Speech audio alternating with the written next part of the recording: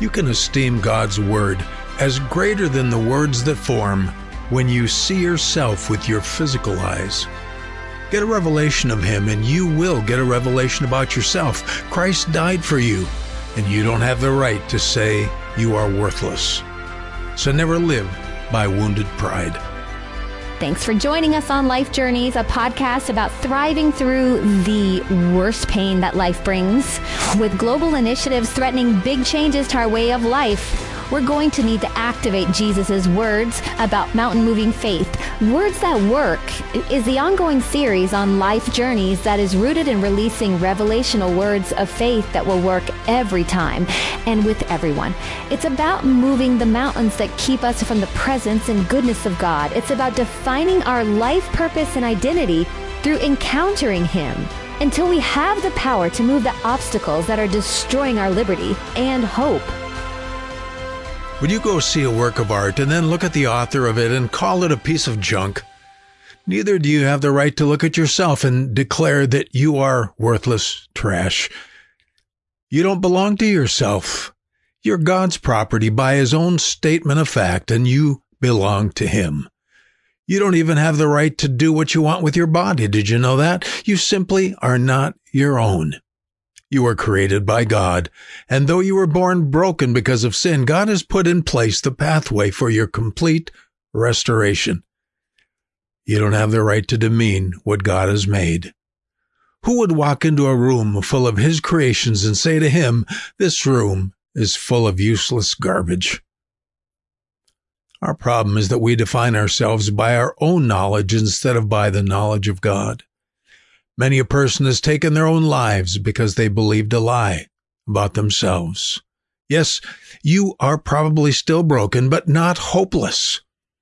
As we get older and hopefully smarter, we realize that we'll get weaker and soon something will go wrong with our body and we will die.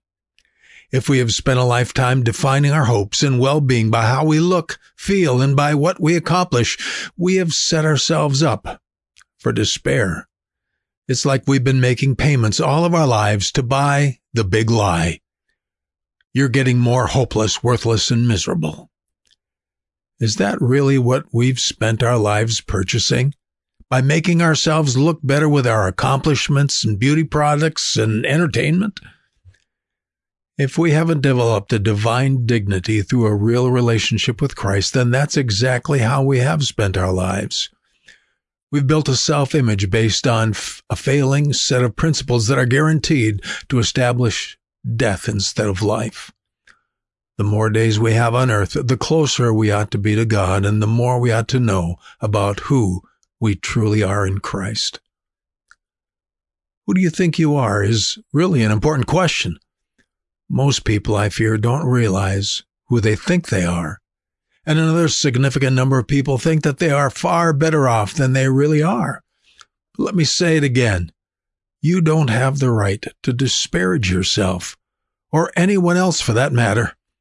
Your self-talk beneath the surface can destroy you both spiritually and physically. It's true that of ourselves, our righteousness is as filthy rags. That's what the Bible says. The heart of a man, it says, is desperately wicked. The Bible is clear.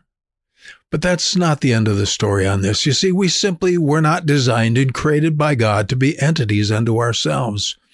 We weren't made to be loners. Any human being who is not connected to his God-given life in Christ is simply living as an aberration of his intended destiny and present existence. Paul speaks about Christ, who is our life, and he says, we shall be like Him.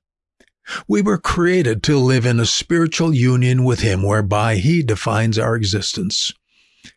If you are born again, to say that you are worthless is to say that Jesus Christ is worthless.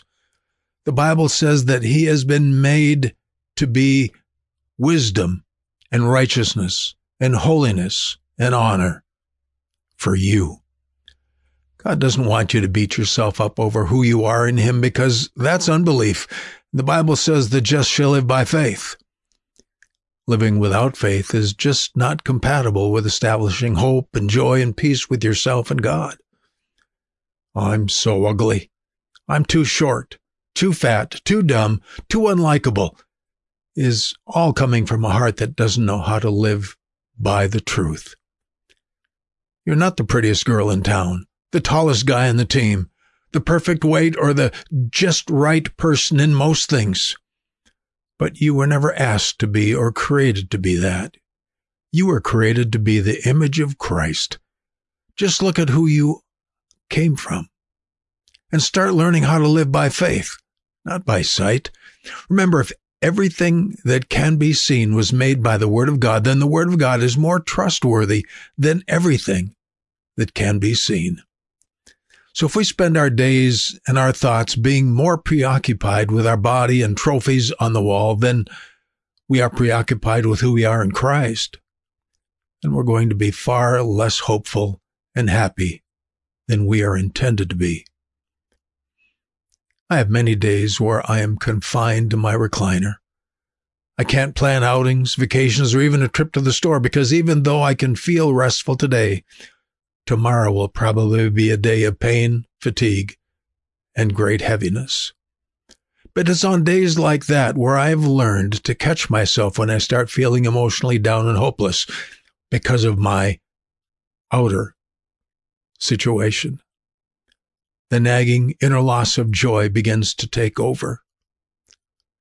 If I go down that road very far, I can wind up feeling sorry for myself and even accusing God of not honoring His words of healing. But I have learned through the years to be like the psalmist who was wearied by the prosperity and the vigor of the ungodly. He said, "Truly, I have cleansed my heart in vain. For all the day long have I been plagued and chastened every morning." When I thought to know about this, it was too painful for me, until I went into the sanctuary of God. You see, it's here in the presence of the Lord through faith and time with Him that the soul and body become the sanctuary of the Lord. He has called us temples of the Holy Spirit. He dwells with us and in us. It is in this place, when I have sought His presence, that I can esteem His words as greater than the words that form when I see with my own physical eyes. In times of desperation and despair over the state of my physical life, the psalmist would feel the same way and say, "My soul is thirsting for Thee. My flesh longs for Thee in a dry and thirsty land where no water is, to see Your power and Your glory, so as I have seen Thee in the sanctuary, because Thy loving kindness is better than life." We would do well to understand how God created us. It's in the way that when we're despairing of our lot in life, that's the soul's thirst for God. That's precisely one of the reasons why He allows this life to be painful at times. It was never intended to be our source of living water or our bread of life in this world. When we cry out for a loss of self-esteem or of our diminishing physical stature, that's our soul crying out for the life that comes from above. There is where I understood where my life really was, in His glory. When I get to heaven, I'm not going to ask God why I suffered on earth. Was it my heart or my body chemistry, or was it genetically inherited? Well, I won't care. I'll be living the answer completely. That's why God told me one day, when you're beholding my glory as you enter my presence, you're experiencing who you are too. Remember my word. You are changed into my image from glory to glory, as if in a mirror. My glory is a mirror into your own soul. All of these Life Journeys episodes about words that work are about leading you into the sanctuary of God. If you don't know that and haven't used them as springboards to seek the glory of the Lord and realize you are His temple, His image, then you've missed the reason why God inspired these short teachings. It's all about coming into God's presence and having a revelation of Him. You see, when you have a revelation about Him, you will also have a revelation about yourself. This is because you weren't created to be a whole person without the presence and glory of God, that establishes your identity in Christ. It's not about merely learning some things, these lessons. It's about applying revelation. You see, revelation without application and action disappears like the morning mist. Revelation that is not preceded by conviction as well bounces off the soul like water off a duck's back. Jesus said, "The life is more than meat, and the body is more than raiment." He talked about laying up for yourselves treasure in heaven. Well, this is that. It's finding the power of Christ's life in you instead of trying to endlessly draw life from the earthly elements and achievements of this world. He said, "Out of your innermost being shall flow rivers of living water. And the words that I speak to you are life," he said. Drawing happiness and contentment with who we are is much harder than living the life above by faith. I'm afraid many have become far too performance-oriented to just rest with Him, not realizing that our challenges are meant to usher us into the sanctuary of God. In Christ, we are offered freedom from the fear of evil, a divine presence where there is fullness of joy, peace that passes understanding, hope that is absolute no matter what, love that is unfailing, and so much more. It's time to take this seriously when the world turns on us and to go after this abundant life with all that we have. The Bible says you are God's special possession. Thus you are set apart people by God and for Him. I remember the time that my friend KK John told me that he'd been praying for me and God spoke to him and said, "I'm setting him apart." That meant a lot to me. The process has often been very painful as I was cut back in just about every way a person could be cut back.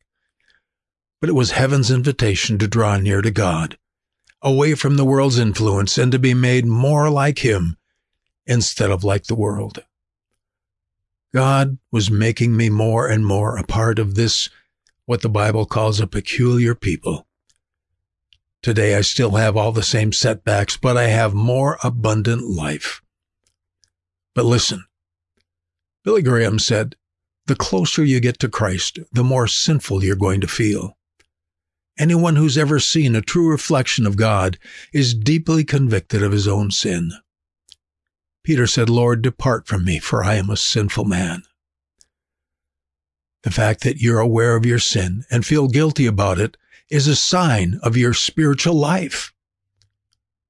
Wow, I found that to be absolutely true. It is very unsettling, yet very cleansing to draw near to God. It becomes the gateway into a closer walk with the abundant life of Christ. This kind of pain brings healing to the soul, whereas the pain of wounded pride for a failing carnal life is nothing more than a sign of spiritually dying. Never accept condemnation for drawing closer to God and feeling the sting of His cleansing. Repent and believe Him. But for the pain of feeling sorry for yourself, your soul is in desperate need of changing direction to find life from above instead. Just give God a chance. Let Him turn your sorrow into joy. Take the time to step into the sanctuary of the Lord. It's your true home. Hard times are heaven's invitation to grow in real faith.